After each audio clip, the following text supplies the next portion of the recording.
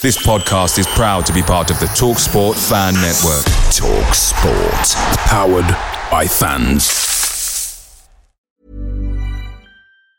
And there it is, that's as good as it gets on this stage. Nissan Townstar EV strikes again. It's an unstoppable van, unstoppable. Just fantastic. You can actually see the ProPilot technology in action. Effortless parallel parking. It moves with all the confidence that comes with a 5-year warranty. And with a bench full of all-star van experts, there's real strength in depth here. That's all-star quality. Search Nissan Townstar EV and visit your local all-star van centre to see for yourself. Terms and conditions apply. 5 years or 100,000 miles, whichever comes first. ProPilot is an advanced driver assist technology. Driver's responsibility to stay alert, drive safely, and control vehicle at all times. There's never been a faster or easier way to start your weight loss journey than with PlushCare. PlushCare accepts most insurance plans and gives you online access to board-certified physicians who can prescribe FDA-approved weight loss medications like Wegovy and Zepbound for those who qualify. Take charge of your health and speak with a board-certified physician about a weight loss plan that's right for you. Get started today at plushcare.com/weight-loss. That's plushcare.com/weight-loss. plushcare.com/weight-loss.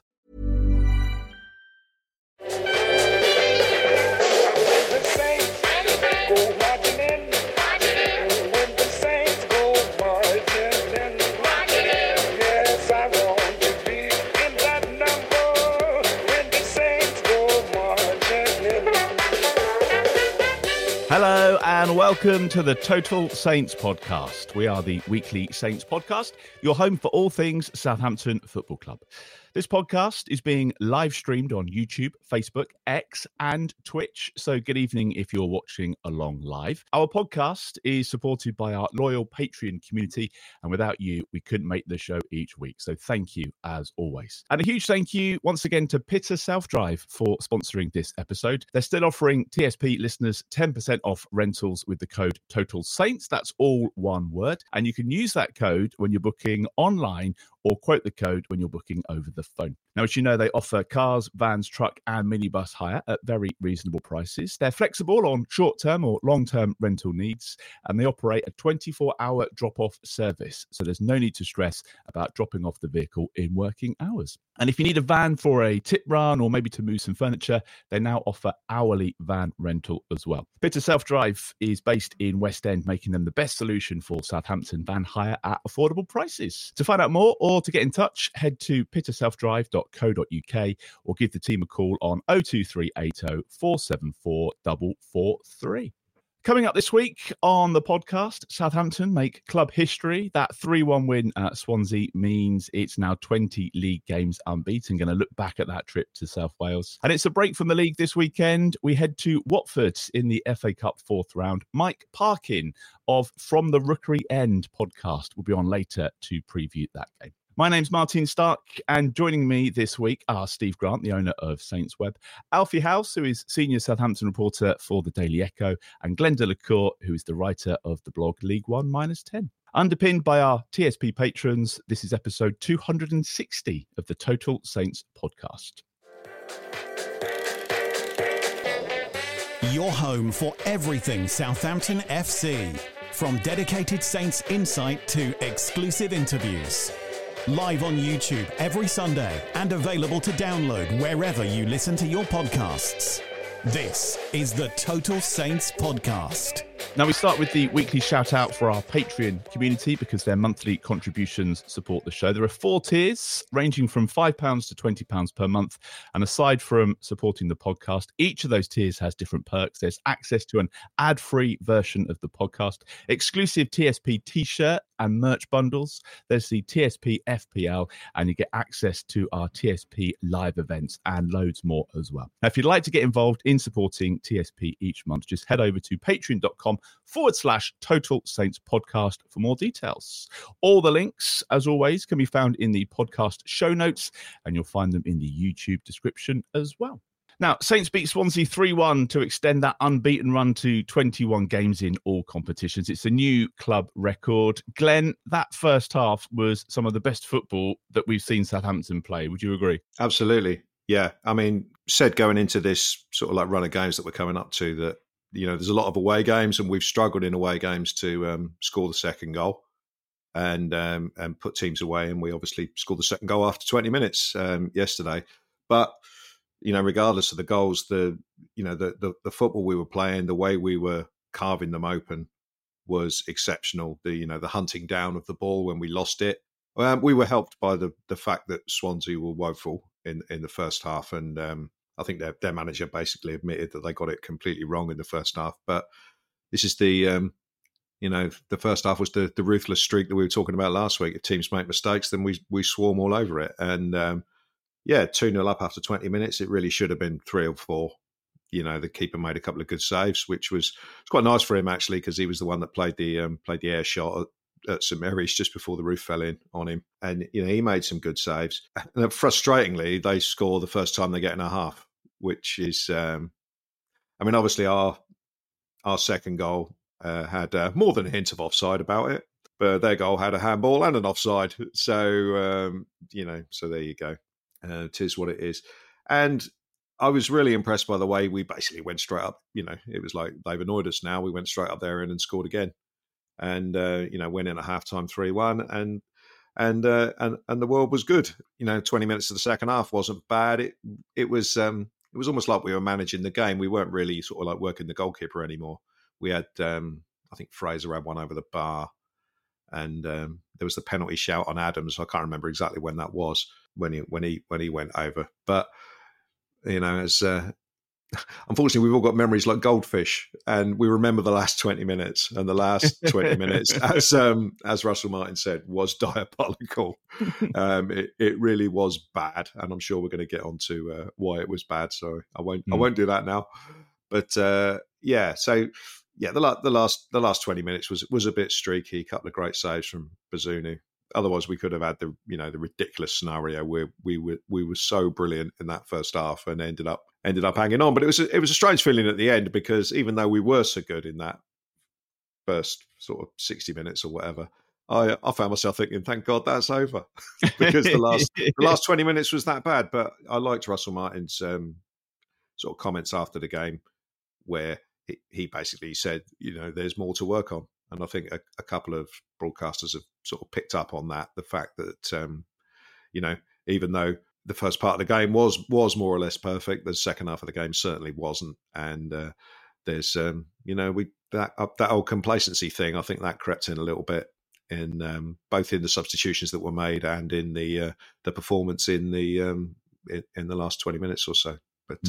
But all's well that ends well. We've got 21 games unbeaten now. And so, things to work on, and moving on.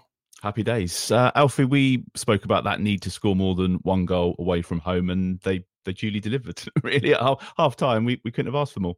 Yeah, like Glenn says, it should have been 4-5 at least, really. They broke all sorts of high-speed records, as Nathan Jones would have said, for a first half of Championship football. They had more shots than any other team this season, more possession, more final third entries, all the things that, don't really matter, but kind of do at the same time. They broke the season record for all of them. And it was good movement as well. 2 tap-ins, wasn't it? But ultimately, it was good movement for them. Che Adams did really well to set one up. He's sort of becoming the striker that this team needs. His link-up play is brilliant. And the way he slips Stuart Armstrong in, and Stuart's a little bit selfish, actually. He tries to shoot, but ends up falling back to him. Happy days. And Will Smallbone as well. I think his 4th goal of the season. And I think a lot of those goals have been the same for him, haven't it? It's always been somebody pulling in from the left and him just tapping him in, but someone's got to do it. Do we want to get into the second half now? Because, it is no. Interesting. That's fine.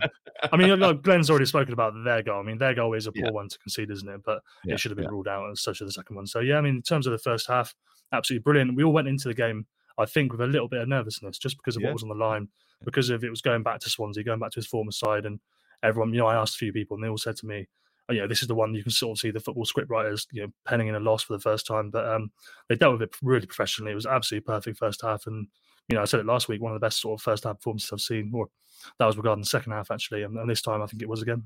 Yeah, there were some pretty cagey predictions, I think, going into this one.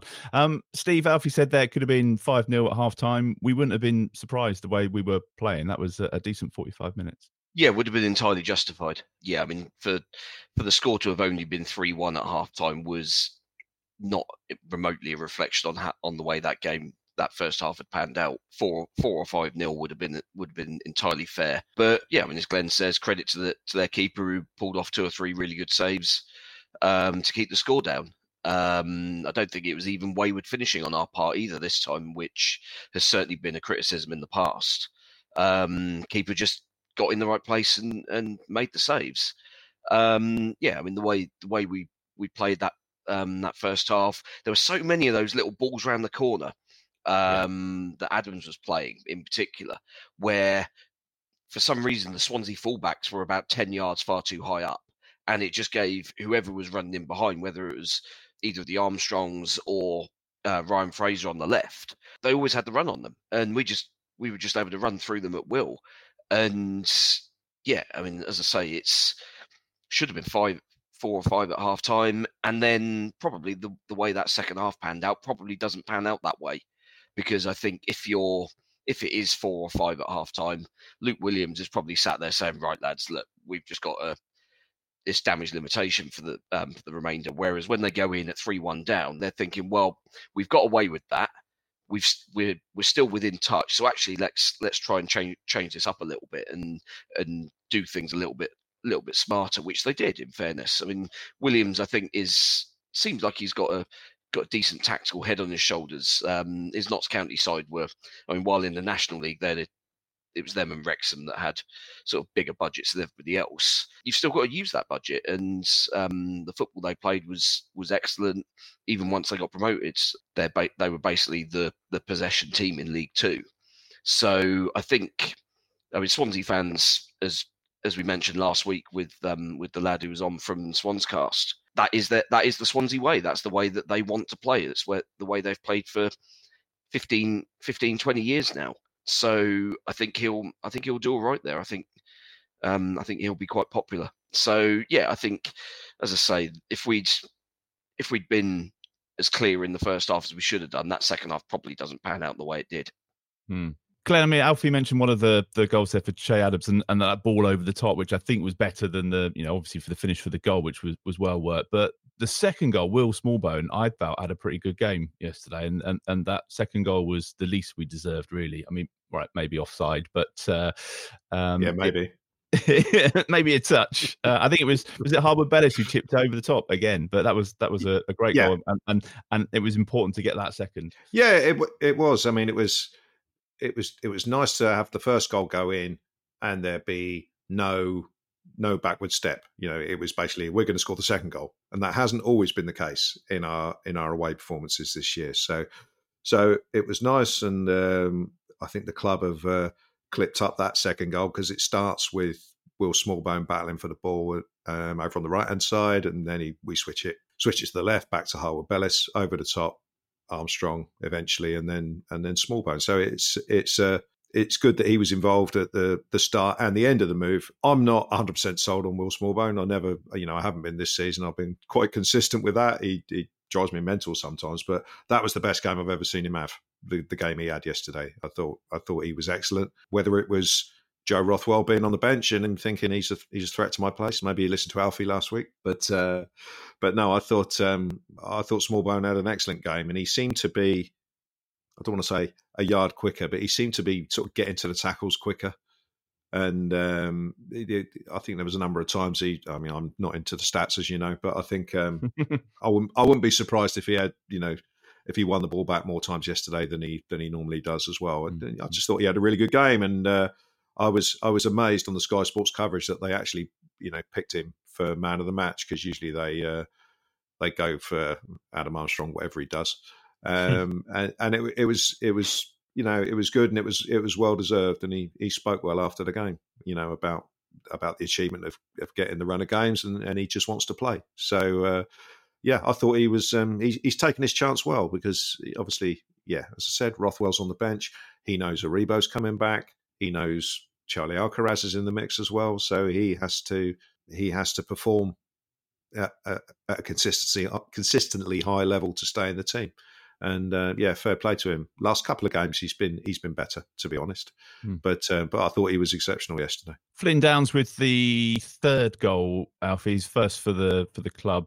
He didn't celebrate, but I certainly did watching at home because I felt that was a really key time. I thought if we start the second half and it's 2-1, we've had a bit of history with ropey starts to the second half. So to get that third before half time was perfect timing, and he'll have enjoyed that. Yeah, and his teammates certainly celebrated as well. They all rushed over and sort of grabbed him a little bit. I mean, I was watching the podcast that Alan Shearer and those guys do, and I think Alan Shearer said that it doesn't matter who he's playing against or what team he's for, he would always celebrate every single goal because that's what he's paid to do. So I do like it when players don't celebrate and they show that respect. But at the same time, I don't think anyone would have complained if he did. But I suppose he probably loved his time so much at Swansea under Russell Martin that just feels that connection. But yeah, it was a really important goal. It was his 25th birthday as well, wasn't it, yesterday? So special day for him all round.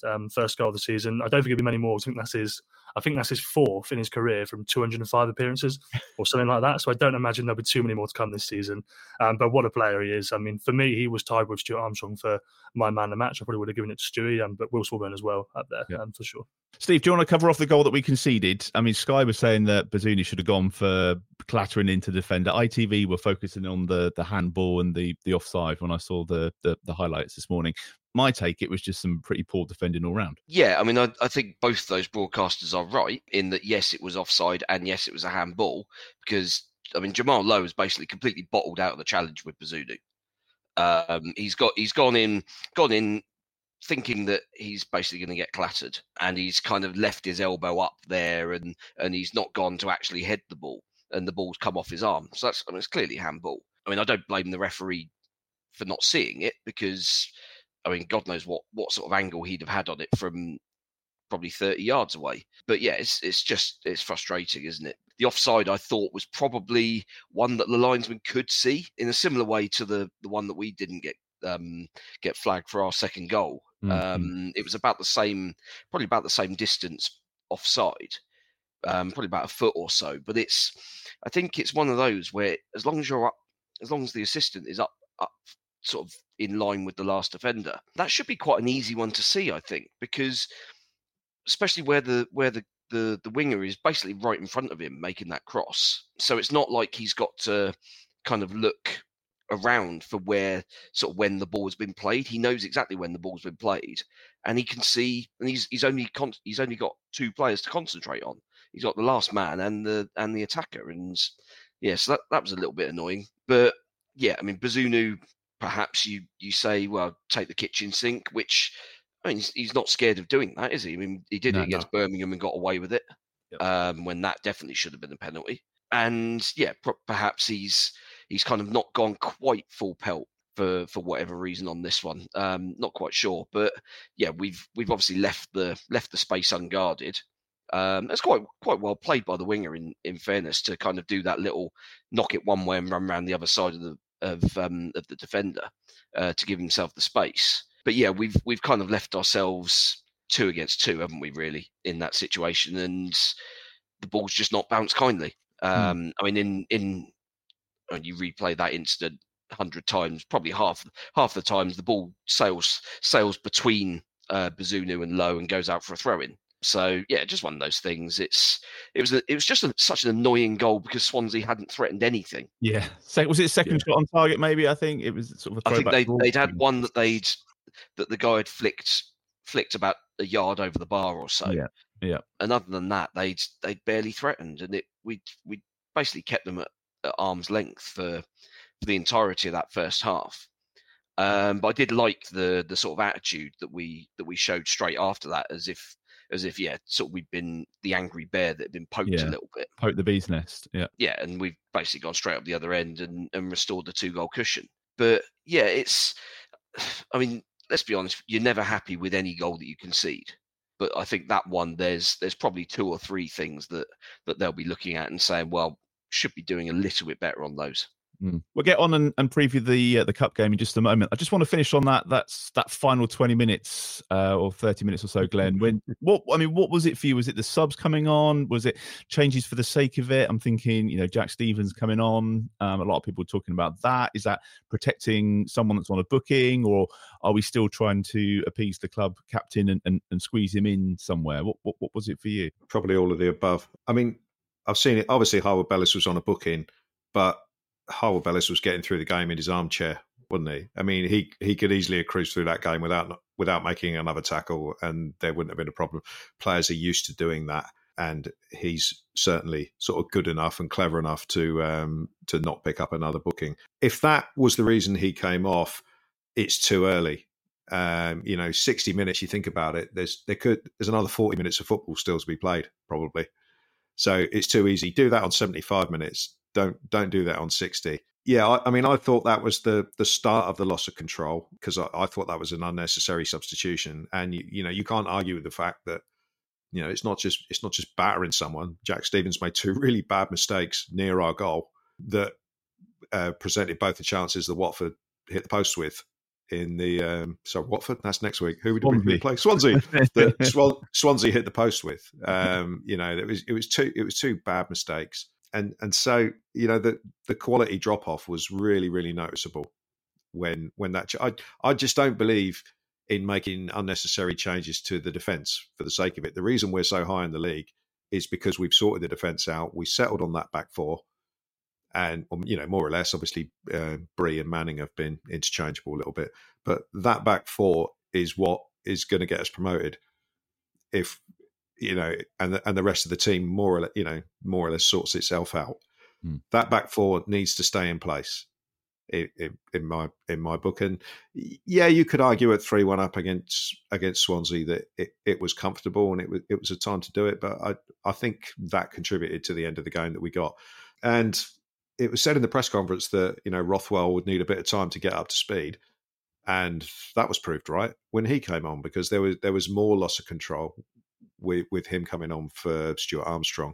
We've had a very good season with substitutions in that they have generally made the team stronger. You've taken off tired players and brought on players to, in their place, and the level of the team has gone up in the main. But it came down, and Swansea's went up, ironically, with their subs. Yannick Bolasie made a big impact for them, and so did the centre forward, Yates, I think his name is.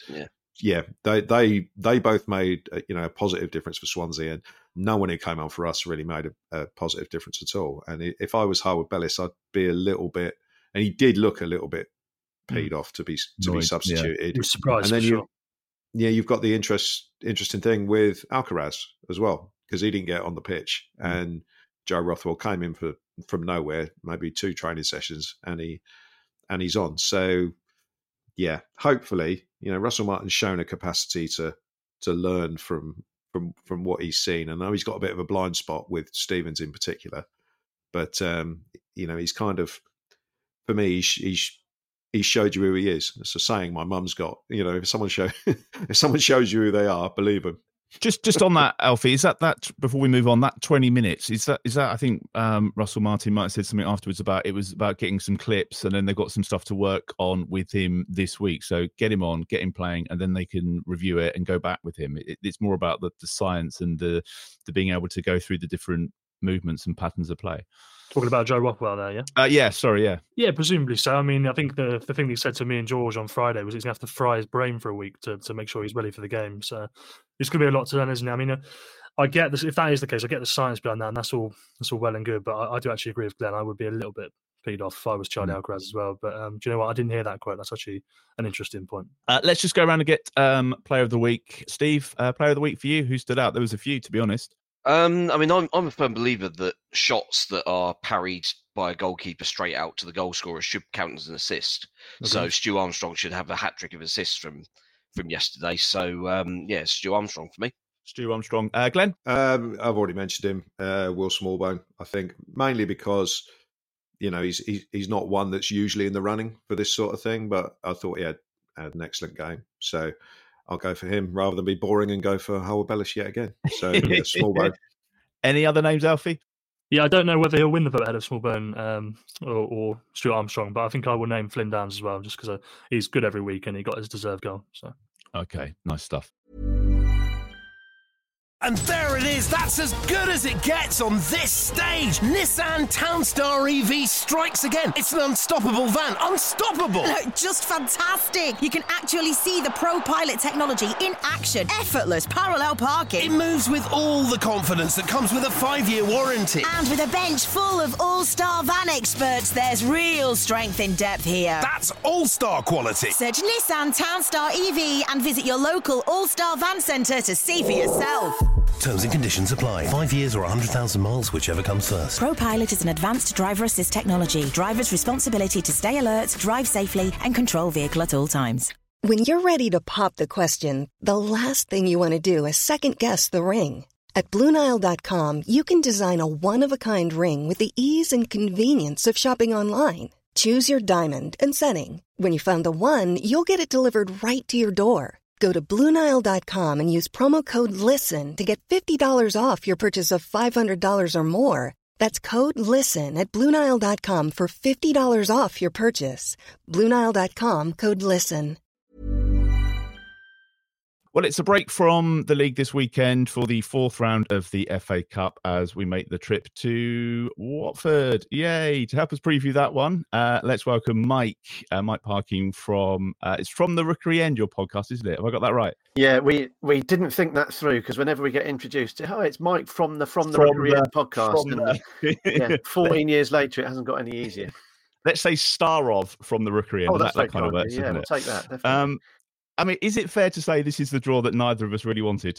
Look, I think for Watford at the moment, we're enjoying the football, we're enjoying the games at the moment. So I think actually for us, the fellow Championship side, although for how much longer remains to be seen, is probably not a bad draw because it just what Watford are looking to do at the moment is just keep a little bit momentum up. So I think rather than get humped away at a Premier League side, or I think it's not a bad draw for us to be honest, to potentially give you an answer you weren't expecting.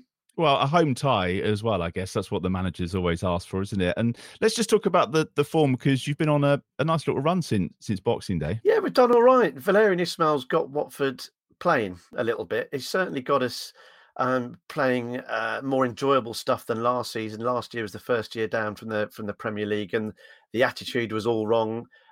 Any of the 6, 7, 8, 9 managers we had in charge last season couldn't get a tune out of them, and this year it just feels like they're all singing from the same hymn sheet for the first time in a long time. So Watford fans, it may sound a little bit counterintuitive because we're sort of mired in mid-table, really looking up at the playoffs a little bit, but we're enjoying this season much more than we have done the last 2 or 3, really. So.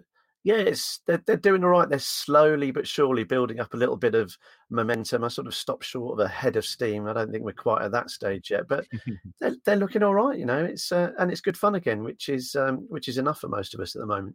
They seem to, from what I've read, like they're pressing well at the moment. They seem well organised. Is that a good summary? Is that what we might look out for at the weekend? I think both ends of the pitch we're slightly chaotic defensively. Just heard you guys before I came on talking about your defensive setup and how well you're defending. Not the case for Watford at all. We're sort of chopping and changing a little bit with our centre back pairing. Not really hitting on the right formula. Far too easy to score against. I don't know the last time we kept a clean sheet. I might have had hair the last time we kept a clean sheet. So defensively, we're struggling. And in the final third, we do a lot of the hard work. We get into good areas in the final third, but then tend to overplay, looking for the perfect shot, looking for that one extra pass to craft the perfect chance. And I think sort of Valérien Ismaël's pragmatism has served us very, very well this season. He's had a big job on his hands to sort of turn around this ship that's been low on confidence, and the attitude has been all wrong. So he's had a lot to fix, and I understand why he is so pragmatic. But I think it's sort of costing us a little bit. We can't defend. We do a lot of our best work when we're on the front foot. So I'd like to see us let the handbrake off a little bit, but I don't really think that's in Big Val's playbook. Was it 5 changes for the third round? I'm just wondering, how seriously they're taking the cup. Are we going to see similar changes again? Is there an FA Cup side that he's going to put out at the weekend? I think it'll be a strong side, primarily because Watford just simply don't have the strength in depth to change things up. I've spoken about the momentum and the belief that is slowly building in this side, and I think what he would be loath to do is risk making wholesale changes, bringing in, you'd be looking at sort of very, very inexperienced under 21 and youth players coming in, because we just haven't got a big enough squad. And I think that would represent a massive risk, because I think, to be perfectly honest, Southampton would take us apart if we made too many changes. And this season for Watford has been about that slow building upon last week, the week before, and just the team getting to know each other, rebuilding a bit of faith with the fans again, getting the supporters back on side. So I think making too many changes would represent too big a risk. So I think it'll be, if you look back at Watford's last 3, 4, 5 games, most of the players you see in those games will be featuring on Sunday, I'd imagine. You did make a bit of hard work about that Chesterfield game. Was it the 95th minute, I think, the winner? Yeah. We like to, the magic of the FA Cup, that's what it's all about. We like to do our bit. Down at Watford, we take our responsibility seriously.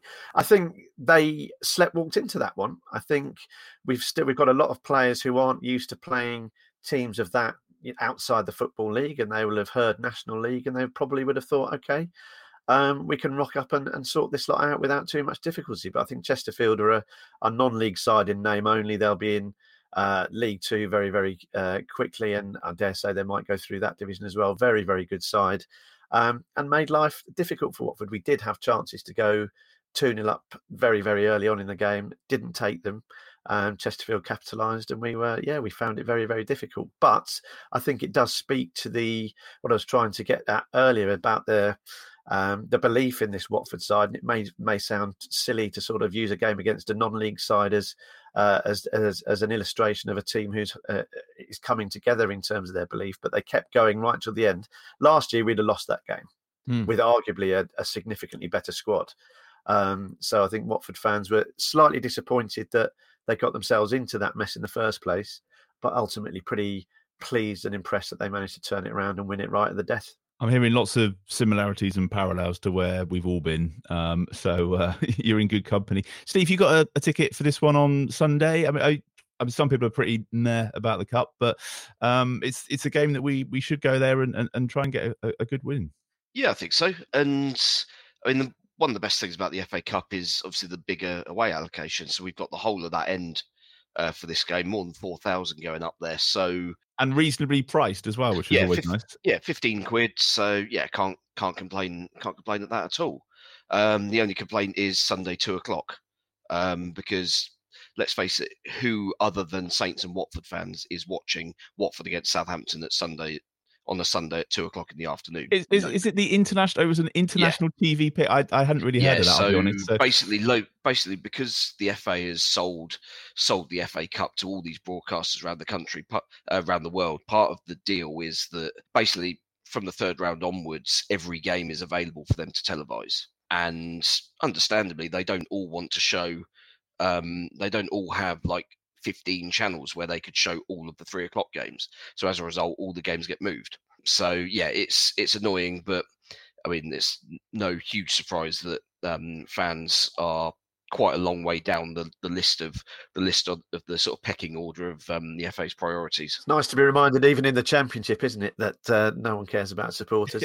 Well, we've had more games on TV this season than I think we did the previous 2 in the Premier League, I think. Another Saturday 12:30 kickoff miles from home yesterday to go with Plymouth and Sunderland previously. So yeah, it's one of those where if you want to dance with the devil and sort of take the money that the TV companies are offering, unfortunately that is the trade-off, that you get massively inconvenienced. And yeah, no, everybody whinges about it, but then we still sell 4,000 tickets. So yeah.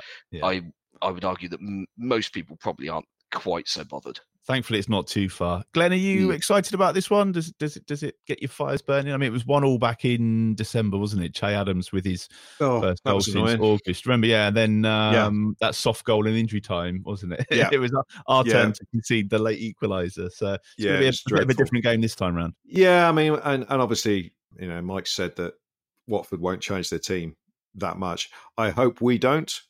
Because there's no midweek game this week or the week after. So, I hope we don't change the team, but I fear that we will.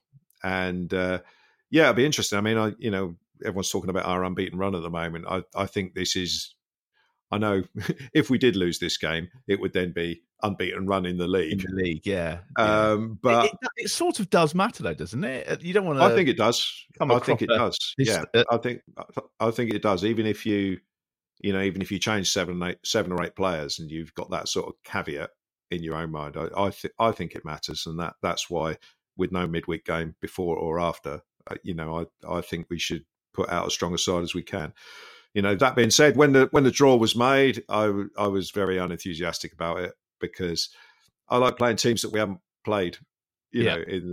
So basically, I don't want anyone from the Premier League or anyone that we've played this year, and to get Watford again is not the most exciting from that point of view. However, it's a localish game, and as Steve said, it's a good one to go up to because of the large allocation, and it's not too far to go. So yeah, from that point of view, it's it's decent.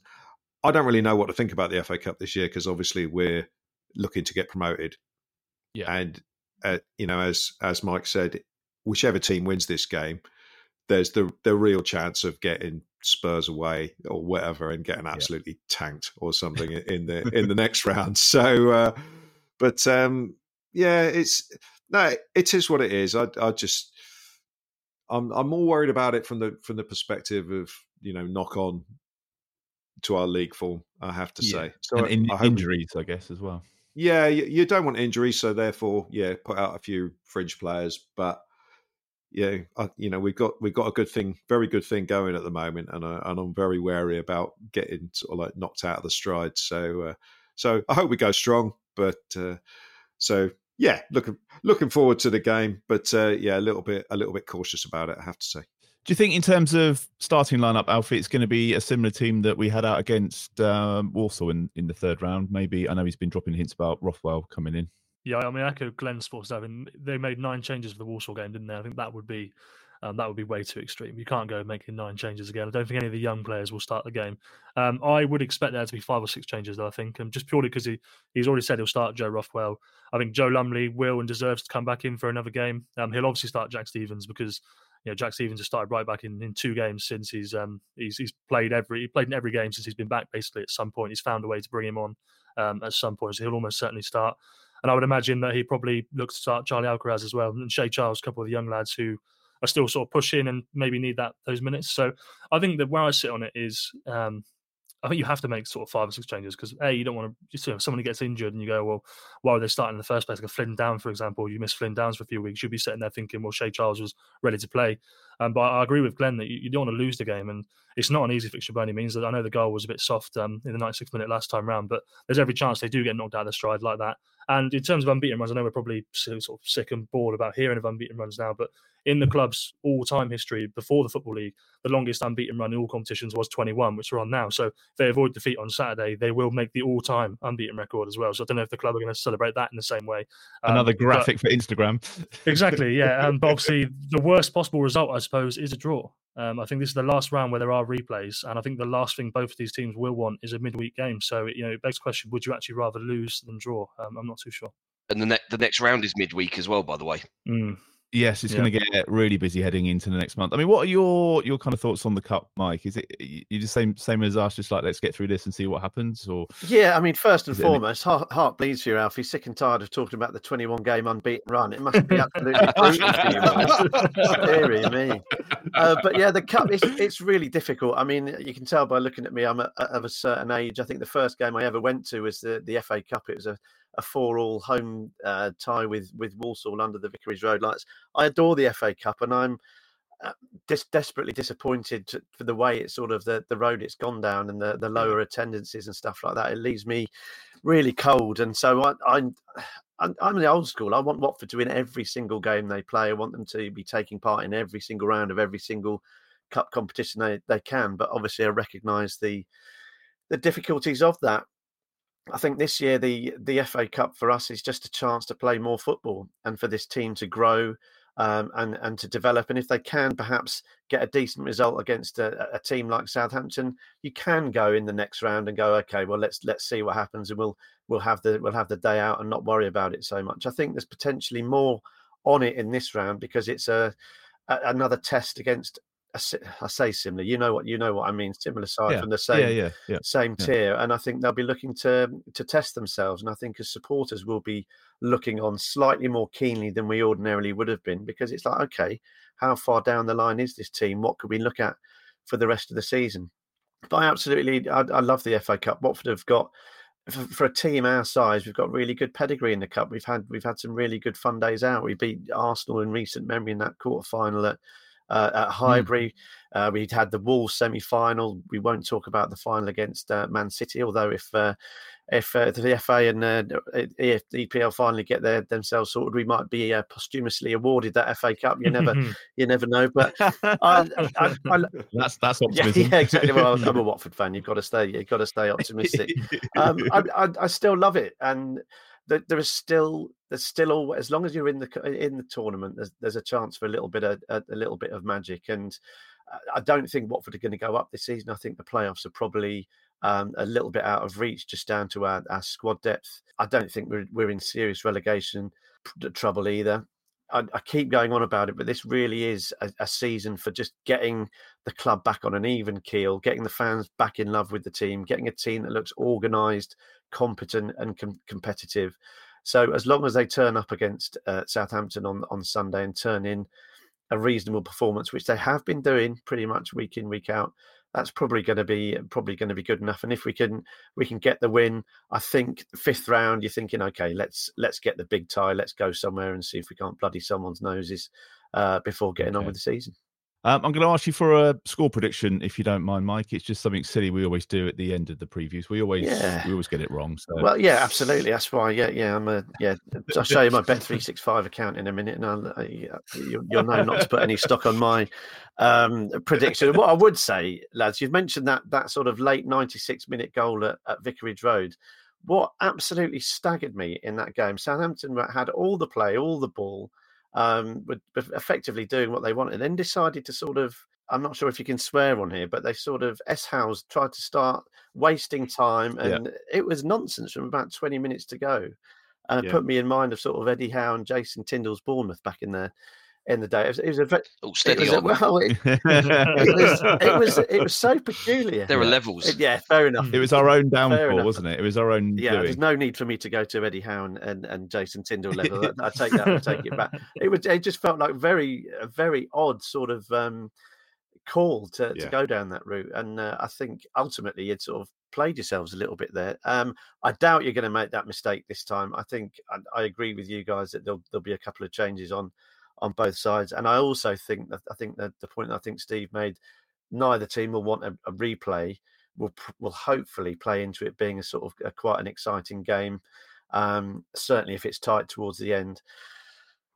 I cannot in good conscience predict a Watford win, because Southampton unbeaten in 21. I know you're sick and tired of talking about it, Alfie, but I do have to raise it again. I'm going to go for a fun and games 3-2 Southampton win. How about that for you? Okay, great. Steve? Bite your arm off for that. That'll be good fun. Yeah, I'm slightly concerned that if we make too many changes, then we're just going to look a little bit disjointed, which we did in parts in that league game at Watford. Couple of injuries forced us into late changes. I think Flynn Downs was ill, and the midfield we lost the plot in midfield for like the last 15 minutes of both halves. So yeah, if we kind of sacrifice that again, then could be in a little bit of trouble. And I'm unfortunately going to go with the result that nobody wants, which is a 1-1 draw. A draw. Okay, I knew you were going to say that. Glenn, were you thinking the same? I was exactly the same. But if you look at the prediction league, Steve and I are both bottom, and we always pick the same thing. He always goes first, and I always think, yeah, that's what I was going to say. So I'm going to be a miserable SOB and think this is the end of the unbeaten run. To be honest, I'm going to go for 1-0 Watford, just to be different, really. For anyone who's not aware of our predictions league, by the way, the person that's top is the one that knows the least about football. So that tells you everything you need to know. Alfie, a score prediction from you as well? Yeah, I'm not 100% confident they're going to win the game. I don't think they're going to make huge amounts of change, but I think they will make a few, and I think that will, like Glenn says, sort of cause a bit of disruption. So I'm going to go for a 2-2 draw, which I don't want. I don't want another midweek game. So I don't think anybody does. Okay. Mike, thanks for coming on. Enjoy the game at the weekend. And I'm sure we've got another game soon, haven't we? Or it won't be too far away, will it? We'll get you back on if that's all right. We'll catch up again soon. Love to. Thanks for having me on, lads. Enjoy the game. All right, Cheers, mate. Mike. Yeah. Enjoy the game as well. If you are watching live, don't forget you can stick all your predictions into the comments because we love to hear from those.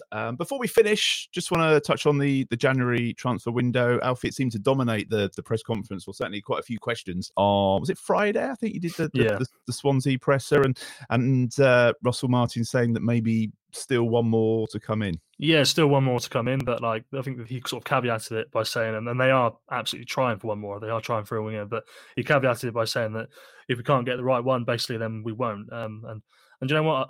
I don't think it's not going to stick my neck on the line and say they don't need one, but I don't think that's the worst thing in the world. I don't think there's an absolute crying need to bring somebody in, anybody. I think if you can get the right person in, then 100% they could do with it. But they're going to have a couple of players come back.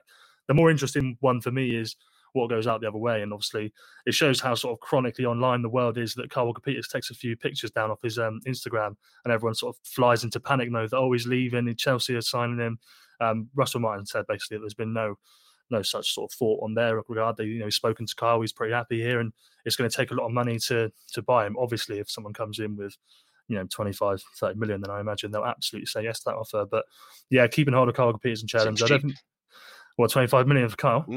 I mean, I don't know. Yeah, I mean, I wouldn't want it to happen, but I think they probably would have to take that. How long has he got left on his contract? I imagine 18 months, but I'm not 100% sure. I think 2025. Are you thinking there's some business to be done there, Glenn? Are you thinking their head might be turned if the phone? Well, rings? I'm hoping not. But if someone comes in with a 30 million plus, then yeah, it's going to be very hard to turn down. You see some very inaccurate, clearly inaccurate reports saying he's only got 6 months left. We know he's got longer than that. But yeah. I just wondered how long it was, whether it was 18 months or 2.5 years sort of thing. But I just think the fact that he committed to us at the start of the season, he's played so well, we are in with a very good shout of going up. If we don't go up, then he leaves with our blessing, I guess. Still for a decent amount of money at the end of the season. But no, I'd be surprised if he left now, to be honest. It does seem a bit strange, Steve, that we're sat here with, 21 games, and we're still talking about somebody potentially coming in. They're going to have to be a hell of a winger if they come in and get in that side. Yeah, especially with, as Alfie said, players to come back. I mean, basically, we're, a week or two away from Sulemana being available again, Edozie potentially being available again, Joe Aribo being available again. So all of a sudden, the squad depth in basically once we turn out at Rotherham suddenly looks a lot deeper again. So yeah, I mean, if Shay Adams is still in the building, which I think, to be honest, at this stage, I think we're probably all expecting him to stay and then go on a free in the summer, aren't we? It makes sense for everybody. There's no reason to do anything else, in my opinion. Yeah, unless somebody's waving silly money in under our noses, then there's no reason for us to. Is it 5 goals in 6 games he's got now? Something like that, yeah. There's no real imperative on our part now. Whereas I think at the end of August, if we were getting somebody in his place, then yeah, okay, we can afford to let go. But having signed someone that was already injured, that was never really going to be on the table. And I think it's even less on the table now, especially now we know that Ross Stewart's out for the season. So yeah, I think, I would actually be surprised if we do bring one more in. The players that we've been linked with sort of in wide areas just they don't really excite me, I don't think. And one of them was David Brooks, and I don't think we can loan again from Bournemouth. We can.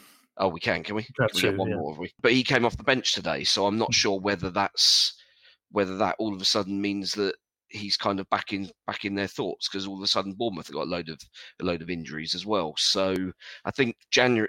We've seen with the general transfer market that clubs are keeping hold of players because players are getting injured more, because the demands on players because of all of these competitions. And I think, in fairness, partly the added injury time that's being added onto every game adds up over the course of a season. And players' bodies aren't aren't able to cope with the tempo of everything, and as a result, you need that squad depth. And I think as a result, we're going to stick with what we got. I was really nervous yesterday with the celebrations after the game. I don't know if you saw Ryan Fraser. I think he was on Che Adams's shoulders celebrating. And if you're the same age as me, I remember being 13 years old watching that League Cup final when Steve Morrow fell off with Tony Adams and dislocated his shoulder. And I was thinking, for Christ's sake, just put him down. Just put him down. I think Tony Adams was still drinking at that point, to be honest. The joke at the time was he broke his arm because he fell off a donkey, wasn't it? If I remember rightly. The women's team were back in championship action as well for the first time this year. They won 3-0 against Watford, 3 goals, 3 points. So let's hope that's an omen for the FA Cup on Sunday. I think that's pretty much it for this week. Feels like we've covered it all off. So thank you for watching. Thanks again to Pitter Self Drive for sponsoring this episode. Don't forget they're offering cars, vans, trucks and minibus hire for flexible short-term or long-term rentals. There's the 24-hour drop-off service as well. And if you're a TSP listener, you can get 10% off your rental with the code Total Saints, which is all one word. You can use that code when you're booking online or just quote the code when you're booking over the phone. To find out more or get in touch, head to pitterselfdrive.co.uk or give them a call on 02380 474 443. Don't forget, you can also follow Total Saints Podcast on all the social media platforms. Have a search for Total Saints Pod and you'll find us on there. You can give us a follow, you can drop us a DM, or if you'd like to email us, you can do that via the website as well. It's always nice to hear from you. And as I mentioned at the start, we're on Patreon. That's where you can support the podcast with a monthly contribution. It's patreon.com/Total Saints Podcast. There are 4 tiers on there, ranging from £5 to £20 per month. Different perks for each of the tiers, including some shouts at the end of the podcast for all the patrons in our Francis Benali and our Mick Shannon tier. So, roll of honour, thank you to Dave Melton, Mark Atkins, Andy Hollis, Anthony Thompson, Saints in Exile, Gavin Ford, James Harron, Nicky Nicholson, Southampton NY, Drew Dyer, James Kibbe and Mike E, who are in the Francis Benali tier, and also to Colt Baker, Dave Ernsberger, Ed Busy, Nick Higston, Phil Cook, Nick Reed, Paul Stewart, Phil Horstrop, Matt Hall and Mark Littlewood, who are all in our Mick Shannon tier. Thank you, Steve. Thank you, Glenn. Thank you, Alfie. Thank you again for watching. Thank you for listening, and we'll see you again next week. And there it is, that's as good as it gets on this stage. Nissan Townstar EV strikes again. It's an unstoppable van, unstoppable. Just fantastic. You can actually see the Pro Pilot technology in action. Effortless parallel parking. It moves with all the confidence that comes with a 5-year warranty. And with a bench full of all-star van experts, there's real strength in depth here. That's all-star quality. Search Nissan Townstar EV and visit your local all-star van centre to see for yourself. Terms and conditions apply. 5 years or 100,000 miles, whichever comes first. Pro Pilot is an advanced driver assist technology. Driver's responsibility to stay alert, drive safely, and control vehicle at all times. Acast powers the world's best podcasts. Here's a show that we recommend. Hi, I'm Jessie Cruikshank. Jessie Cruikshank. I host the #1 comedy podcast called Phone a Friend. Girl, let's phone a friend. Not only do I break down the biggest stories in pop culture with guests like Dan Levy and members of NSYNC, I do it with my own personal boy band singing jingles throughout. Because it's my show. It's your show, girl. New episodes of Phone a Friend. Yeah. Drop Thursdays wherever you get your podcasts. So work it, girl, yeah, work it. Okay, that's enough. Acast helps creators launch, grow, and monetize their podcasts everywhere. Acast.com. This podcast is proud to be part of the TalkSport Fan Network. TalkSport. Powered by fans.